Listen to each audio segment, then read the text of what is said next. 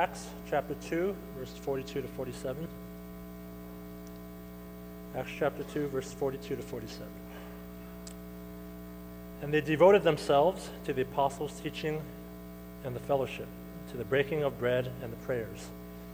And awe came upon every soul, and many wonders and signs were being done through the apostles. And all who believed were together and had all things in common. And they were selling their possessions and belongings and distributing the proceeds to all as any had need. And day by day, attending the temple together and breaking bread in their homes, they received their food with glad and generous hearts, praising God and having favor with all the people. And the Lord added to their number day by day those who were being saved. Well, God bless the reading of his word. You may be seated.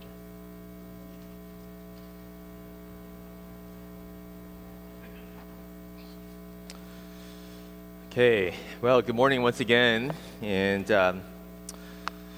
actually I want to mention that we have actually one of our visiting missionaries that we want to acknowledge here this morning, and Nathan Lam, and we just want to acknowledge Nathan, if you could please stand up, and he's, here from, and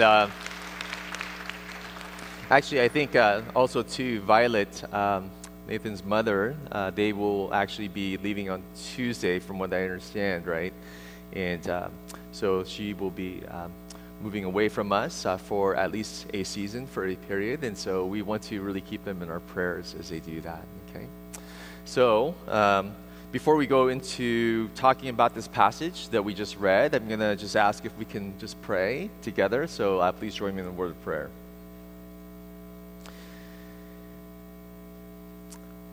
Father, we just really praise you that we've been redeemed and saved through Jesus, our great God and King. And Lord, we've been brought into this wonderful family, the church, which you gave your son Jesus for. And as we come to understand this passage more, I pray that you would cause us to grow in our love for what biblical fellowship is about, church, but cause us also to be doers and to be obedient to your word. May we as a church be the kind of church that would really see your presence and witness your hand at work and give you the glory. Father, I pray for Nathan and Violet as they transition into this next phase, especially for Violet. We're so thankful for her. We're thankful for her faithfulness, her life that has really glorified you. And we pray that you would just be her guide, her shepherd as she transitions, and that you would direct and comfort and strengthen and provide for her every step of the way as her loving God. Be with Nathan and the work that's happening out there, and we ask for your hand of blessing to be upon that so that you would receive the glory. We ask that you would deepen our understanding now, open our hearts to your word. In Jesus' name, amen. So, my family and I remember that when we first moved back to the States, and we ended up renting a condo unit here in the Arcadia Temple City area. Some of you have been to our condo back there. And, it's a gated community area, and there are, maybe about 4 major buildings within this. And I thought that this would be a great opportunity for me to really come back, get to know our neighbors, build relationships, extend the love of Jesus, right? After all, it's a very tightly knit, or at least it's a very well enclosed community. And you drive through the gate. But I found that this was extremely challenging. Why? As you guys know, you drive through the gate, it opens, you click the garage door opener, you park your car, and that's it. And the extent of how much I saw my neighbors was I oftentimes just saw them drive through the gate, click on the garage door opener, park their car, and that was all I saw of them. And it was hard because I want to really build this relationship with them. And so sometimes I would just stand outside, on purpose just to see who would walk by. And it was difficult as well. And once, sometimes we see our neighbors outside, and I would say, "Hey, how are you doing?" Like that, nice to meet you, or hi. And they would give me this look like, what are you doing? Who are you? Right? It's such a, I'm just a neighbor and I just want to say hi. But it's so hard and so challenging. And you would figure that, in this kind of enclosed community that, it wouldn't be such a freaky, awkward, strange thing for people just to say hi to one another and just extend decent courtesy, right? Being neighborly. But they were just, a lot more just not used to that, and they were surprised. And it was hard. And so when we moved to our home recently in Temple City, Mimi and I, employed a very different strategy. Okay, instead of being passive, what we're going to do is we're going to just go up to each of our neighbors. We're going to knock on the door. Hi there. I'm David. This is my wife, Mimi. Nice to meet you. Who are you? And, well, we did bring a little gift, so it kind of softened it a little bit. Maddie baked some banana bread, and we took it to each of our neighbors. And that seemed to work a lot better. So, I just thought it was very strange and very challenging in the culture that we live in. How easy it is for us to be literally, physically right next to each other, but not really know each other. Not even know our neighbors' names, right? There's a famous book that was written not long ago called Bowling Alone by this guy named Robert Putnam.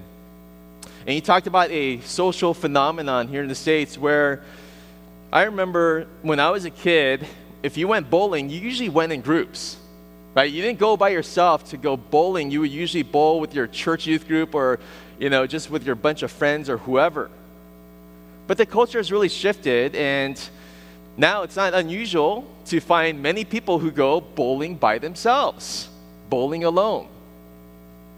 And that reflects the shift in our culture.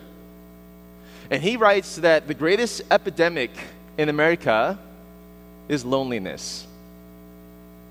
We're all very isolated from one another. Here in Los Angeles, right? I have so many conversations, but we live in one of the biggest cities here in America, very compacted, traffic, we're always rubbing shoulders with people, and yet we really don't know people very well. We don't have meaningful relationships. And I think that this epidemic is not just true for our culture at large, it's true for the church as well. It has affected the way we look at Christianity. It's affected the way that we relate to one another in the church. I mean, just look at us here. Some of us, we're literally sitting in our own pews, right? We want our space.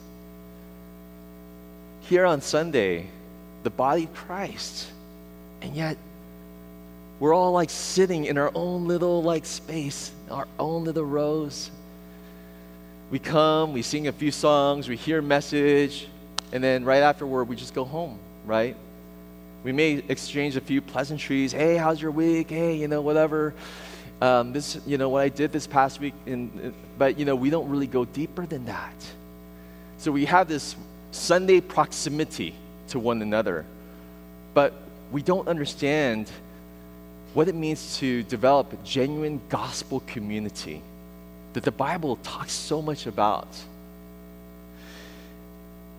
I started talking about this series on discipleship. What is a disciple? And the life of discipleship, this life of following Jesus, pursuing hard after Christ. And last week, I introduced to you using John chapter 15. Do you guys remember? Did you guys do that, the assignment this week, what you were supposed to do? How many of you guys remember the wheel illustration? Oh, man, this is... Come on. Okay, remember you're supposed to share that with someone this past week. Well, the wheel illustration, right? To illustrate the basic spiritual disciplines of the Christian life. How do we remain Christ-centered in a world that is so distracting? In the world, in a lifestyle that is so busy and so distracted that oftentimes, Christ is not at the forefront. but he's oftentimes put in the back seat of our lives. But how do we keep focused on Jesus continually? And I talk about these four major spokes. So our vertical relationship with God and how important the spiritual discipline of taking in the Word of God. Jesus talked about letting His words abide in us, and that's how we remain in the vine of Christ. But then prayer and what that means, and then our horizontal relationships of fellowship and witnessing, the two vital spokes. And I talked about how if any of these spokes are broken in any single way, if we're missing any spoke as a major emphasis of our lives, this wheel is going to be broken. Our life we cannot experience the abundance and the fullness of this Christ-centered life as we were meant to if one of these spokes is missing. But the important thing is that we learn how to be obedient to the Word of God, how to put these things into action constantly. And we need constant reminders of this. We so easily forget the simple things. And so we need to constantly be reminded to not just be hearers of the Word, but to be doers, to put Christ at the center. Well, this morning, the spoke that I want to particularly focus on is this idea of fellowship.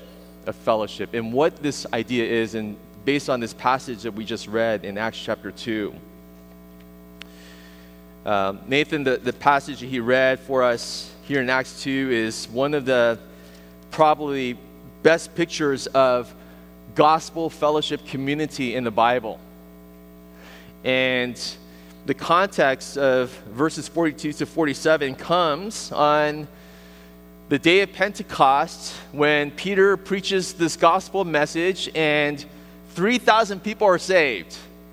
I mean, this is like every church, every pastor's dream, right? But I mean, all of a sudden the gospel goes out and God does this amazing work. Thousands are saved. In one day, they're baptized. And what do you do, right? When all these people are all of a sudden, you have all these young believers, what do you do? Do you put them into, some new foundations class, gospel foundations classes, right? Do you run them through a Sunday school program? What did they do, the apostles? Well, it's very, very simple. They came together and they formed this biblical fellowship, the church. And I want to talk about three characteristics of what biblical fellowship is all about. Three of these that I think are absolutely vital if we're going to practice genuine Christ-centered fellowship. So, the first thing is this. Verse 42 says, all the believers devoted themselves to the apostles' teaching and to fellowship and to sharing in meals, including the Lord's Supper, and to prayer. And first thing I just want us to note here is this: that biblical fellowship, true, genuine biblical fellowship, is committed to learning God's word and to prayer. Learning God's word and to prayer. A lot of times we use and throw out the word fellowship, like very loosely, right? And we say, hey, join us after service. We're going to have a time of fellowship, right? And what is fellowship? We, Oasis Cafe, we have some donuts, or no. Well, I haven't been to Oasis in a long time because I always miss it. But we have really good baked goods, right?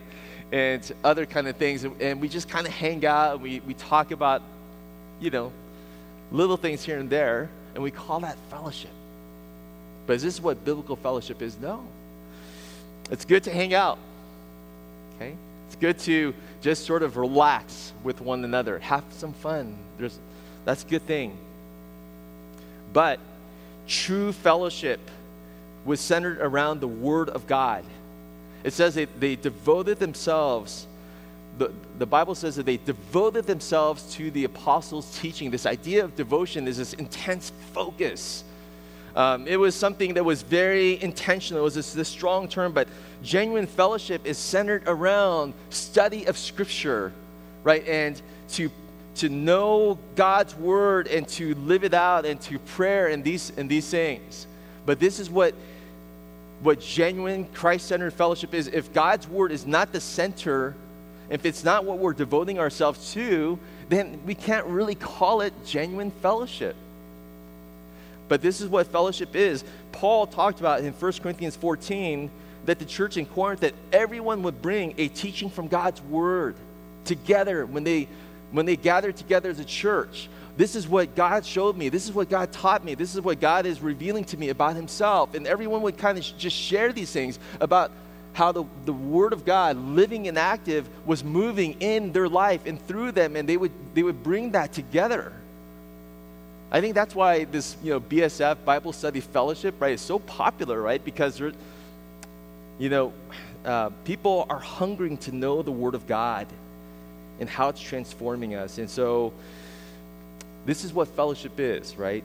That we are intensely centering ourselves on the Word of God and seeking to grow. I'm thankful for our Sunday school classes. We've been going through an excellent series Sunday mornings, and just dealing with various life issues, and then our CG and Bible studies and fellowship and these kind of things. But the second thing is this: not only are we committed to learning God's word and to prayer and to intensely studying the Word of God, but if you look at what genuine biblical fellowship is. It says in verse 44, and all the believers met together in one place and shared everything they had. They sold their property and possessions and shared the money with those in need. They worshiped together at the temple each day, met in homes for the Lord's Supper, and shared their meals with great joy and generosity. The second thing about true Christ community or true biblical fellowship is this: that biblical fellowship is committed to gathering regularly and sharing liberally with one another. Gathering regularly and sharing liberally with one another. Now, take a note at this in verse 44, right?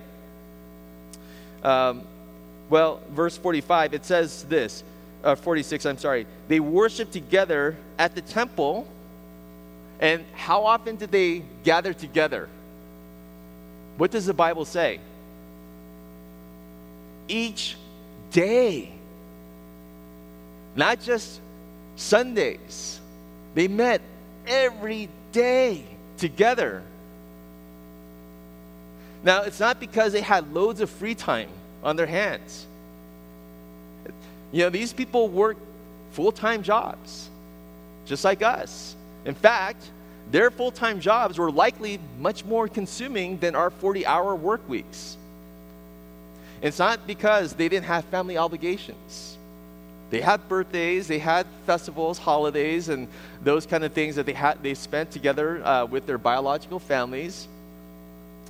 Right? It's not just, all of a sudden they became Christians, like I've left my job, I've got nothing else to do but just gather together. That wasn't the case. But they were committed to gathering regularly. They knew how important this regular fellowship was if they were going to be committed followers of Jesus. These early believers, I think if they came here to the States, if you transport them to the 21st century, it's the 21st century, right? Okay, just making sure. I've been in the 20th and now, okay. So if they got transported here to our time, our day, our culture today, I think they would have found it very, very strange that the idea of church was to come on Sunday morning, sing a few songs, hear a message, and then go home and then not see each other again till the following Sunday, maybe. I think that would have been very, very foreign, very strange to these early believers. Because Jewish culture and early Christianity was clearly a very communal culture. Jesus, when he teaches us how to pray, for example, how does he teach us how to pray? He says, "My Father, who art in heaven, hallowed be your name." No. What does he say? He teaches us, "Our Father, who art in heaven, hallowed be your name." Prayer was corporate. It was we emphasize, go to the Lord, go privately before the Lord. Yes, absolutely, do that. That is biblical. But when Jesus taught his disciples, he says, come together and pray together. Luke chapter 2, a lot of times I used to read this in Luke chapter 2, and you know how when he was 12 years old and he was at the temple courts and he was confounding the rabbis, the teachers of the day with his wisdom and all that. And then Joseph and Mary, they leave Jesus behind, and then they're already set like a couple days into the journey, and they go, where's Jesus? Like, I think we're missing our son here, right? And do you ever wonder, how could they be so, quote, clueless, missing Jesus? I mean, when we go and travel as a family, right, it's, we usually strap in our kids, right, when they're little, strap in the back seat, and then we go, and it's like if the kid's missing, we would kind of know right away, right, within usually the first 3 minutes or 5 minutes or whatever, that seat's missing, there's someone, where's Joshua, where's Maddie, or whatever, right? It wouldn't take us a couple days to figure this out. But do you know why? It makes complete sense in this culture. They are a complete communal. And when they travel together for these festivals, for Jerusalem or whatever, they would travel with their biological family, their extended family, but as really a community, as like a village, so to speak. And everyone cared for one another. They took care of one another's kids, so to speak, as well. And so it was not unthinkable that the parents would have forgot, because they naturally would have assumed that, someone else is taking care of them. Now, in our day and age, we get very suspicious about those kind of things, right? And no one's going to take care of my kids, but this was clearly the community that they experienced. And I want to say this, I'm not suggesting that we meet every day. Okay, let's be realistic. Okay, we're not going to meet Monday through Saturday or whatever. But it's very, very clear that Sunday alone is not enough. That's very, very clear. It's very clear that we've got to actually have regular contact with other brothers and sisters in Christ on a more regular, frequent basis throughout the week. That's very clear. Here, I'm talking about as a church, as brothers and sisters together in this spiritual family of CEFC. That is very clear if you look at the scriptures. Hebrews 3 says, encourage one another day after day, as long as it's called today, lest your hearts become hardened by the deceitfulness of sin. But this is clearly what we find.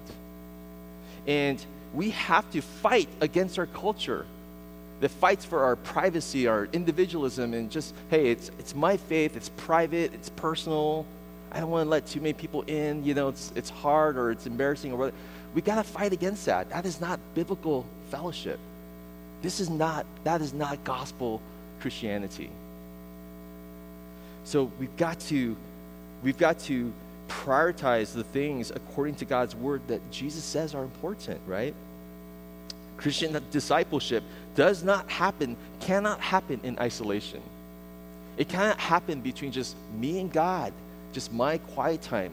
That's not how it works. Christian discipleship is always in community, always. So what did they share? Well, 3 things right here I'll go over really quickly is this. First of all, it's very clear that they shared meals, that they shared their meals. Now, some commentators believe when they talks about the breaking of bread, some commentators would understand that as communion, the Lord's table, right? And then other commentators actually say, no, this is actually talking about real meals that were shared in the home. And what's the answer? Well, the answer is yes. Okay? Actually, communion, when it was practiced during the time of Jesus, it wasn't like these thin little wafers and these thin little cups, that we do today. And that, not that that's wrong, but communion as this practice under Jesus was actually a real meal. Is the real breaking of real bread and this wine cup that's being passed around, right? That's how communion was actually observed, and it was a meal. And so these shared meals together, when believers came together, Jesus takes this meal and he transforms the meaning of a meal beyond just simply fulfilling your physical appetites to say, Christ is the real bread of life. He transforms the meal to help us remember that our ultimate satisfaction, our ultimate need, our ultimate bread is Christ himself. That's what he does. Transforms the everyday things of our lives and assigns it new meaning. And so they learn to share meals together in that context. But the second thing there is this, that we clearly see that they also shared their homes in verse 46, right? Verse 46, that, they worshiped together at the temple, and then it says that they met in homes. They met in each other's homes. Now, if we're going to practice this biblically, what that means is this. It's one thing for us to meet in this church building on Sunday morning, but it's another thing when we actually meet in each other's homes. This is really, really important that we are in each other's homes. Why? Because homes have, it's a whole different meaning. When you invite someone to your home, what you're doing is you're inviting them into your life, right? That's what you're doing. It's easy for us to gather in a building. This is neutral. But when I invite you to my home, I'm basically opening my life to you. And the same, vice versa. There's this guy named Tony Merida. And he says, some say that the wallet is the last thing to be baptized, but I think in America, it's our home. It's our home. We oftentimes use our homes as, we kind of look at it as our private castle, right? This is where I'm going to come and I'm going to relax. I've had a hard day of work. This is where I could just use my time. It's my time, my home. I'm going to just, use it to just, kind of veg out or whatever. But when you can use your home to say, no, this home does not belong to me, it belongs to God. And God has provided this home for me, and I can relax in it, but ultimately, it's for God's purposes. And I'm going to use this home to invite people in. That's why our community groups, our CGs, are extremely important. Because in our community groups, we don't just meet in the church building. We intentionally meet in each other's homes. Because by meeting each other's homes and sharing meals together, what we're doing is we're practicing the way of Jesus, what he taught us here in the book of Acts. To open our lives to one another at a deeper level. Authentic community. This is so important. Now, it takes work, right? Is it tiring sometimes? Yes. Clean up, cooking, preparing, sacrificing, all of those things, but I will guarantee you that the benefit is so much greater. You gain spiritual friendship, you gain deeper relationships, you have a spiritual family, not just a corporate church worship setting, but a spiritual family in which you can share your life and they can share theirs with you, and you learn to serve each other and pray for each other, and you learn to put the things that are important to Christ as the values of your life. You gain so much more when you do that. And then they also shared material resources as well. Now, it says that they shared everything that they had. They sold their property and possessions and shared the money with those in need, right? Now, we're not talking about communism, okay? Some people say, oh, is this communism? No, we're not talking about communism, okay? Communism says what's yours is mine. But, all right? That's communism, right? Whatever you've earned, whatever you have, it's ours. It's ours now. We're not talking about communism. Gospel Christianity says what's mine is yours. Christ gave himself fully for me. He withheld nothing from me. And if God is one who's given himself completely for me and he provides for everything I have, it's only a joy and a responsibility I have that whatever is mine, that I'm willing to share. I'm willing to, my home, meals, right? Material things if need be. All of those things. So it's voluntary. But we have a responsibility here in the body of Jesus that if you come across a need, any brother or sister, and you are the one who's aware of it, you have a responsibility. You are your brother's keeper, your sister's keeper. That is true. But this is gospel Christianity. This is when we experience the gospel, the generosity of Jesus to us, it's only natural that we actually practice generosity to one another. It's the natural thing to do. But here's the last thing I want to share. Biblical fellowship is not only committed to God's word and prayer, to gathering regularly and liberally, sharing liberally, but finally, this is the last thing. It's devoted to missional living. Verse 47 says this, all the while they were praising God, enjoying the goodwill of all the people, and each day the Lord added to their fellowship those who were being saved. Now, later on, we'll see that, God's heart, why did he gather his people? To send them out.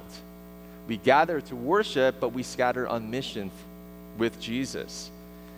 And the goal of our church is never just for us to build a nice, good church, right? This is not the point. The point is that we are gathered together so that we could be on mission with Jesus. This is the point of why we're here. When I was in the Air Force, one thing I saw that was a powerful lesson, I think, for the church was this. In the Air Force, we have all different kinds of people from all over the world, all different ages. We have young airmen who are barely out of high school, 18 years old. We have colonels who are, 45 or whatever. We have all different jobs. We have flight crew, mechanics, crew chiefs, pilots. We have mission control. We have lawyers, doctors, firemen, policemen, security forces. We have a full gamut, people from all over the United States. Such a diverse collection of people. But you know what? As a unit and as a base and as an Air Force, we were one, efficient, well, mostly efficient fighting machine. Why? What could unite possibly all these people together of very diverse backgrounds? It's the mission. The mission of the Air Force is air superiority, right? To dominate or to control the skies. And everything that we did, no matter what our background, no matter what your job, it all led to this one common mission. And that mission had the power to unite very, very diverse people of very diverse backgrounds together. This is what kept us focused. If we as the Air Force, we just focus on, hey, let's build unity. Let me try to learn to get along with you. Let me learn to just focus on unity for the sake of unity. It wouldn't work. We're too different. What unites us as Christians is the work of Christ on our behalf, but also now his commission to us to go and make disciples. This is our mission. And a mission has a powerful unifying effect. True unity does not come from all of us being in the same room, right, so to speak. It comes from being on the same mission of making disciples of the nations for Christ. I want to really invite you after service to, it's a great opportunity to sign up for a CG. We're in the middle of a 2-week break, but we're about to resume our second semester of community groups. We have 7 community groups that meet throughout the SGV. Okay, almost every night of the week, Monday, Tuesday, Thursday, Friday, Sunday. So we have community groups that meet throughout the week, various times, afternoon, evening, all of that. But community group, I believe, is the picture of Acts 2. Sunday is not it. This is a time of corporate worship, hearing of God's word, but this is not where we're going to form genuine community. Genuine community is going to happen as we meet in each other's homes, share meals, center ourselves on God's word, and be on mission together with Jesus. And this is exactly what our community groups are designed to do. We're trying to fulfill all of these biblical pictures that's so beautiful. This picture of the tree here, I showed you this illustration last time of this tree, but Actually, this is supposed to be a picture of a sequoia tree, and you know sequoia trees are actually some of the tallest in the world. The tallest one is like 275 feet, 25 feet in diameter. And if you look at sequoia trees, incidentally, the root system is not very deep in the sense. It only goes 6 feet under. That's it. You would think it goes, maybe hundreds of feet, but it's only 6 feet. But what makes sequoia trees so stable and strong, despite all the heavy winds and rain and all of that, the weather conditions, is that they have a very intertwined root system. And the trees hold one another up literally by their roots. And I think this is a picture of community. That what's going to enable us to stand for Jesus, to keep centered on Christ, is because we have a very intertwined root system in our church called community. The way that God designed discipleship to happen. And I'm going to invite you to really be part of that. Sign up. Be part of it. Say, if this is what God wants from me, not what Pastor Dave wants, but if this is the picture I find in the Bible, and this is how I'm going to grow as a believer of Jesus, I'm going to be part of this. And as you do so, you'll find yourself blessed. Jesus promised that. It's more blessed to give than to receive. That's what he said. Well, join me with me in prayer. And actually, I'm going to ask all of us to rise, and we're going to forego this last song. And we're just going to go straight into our just benediction right now.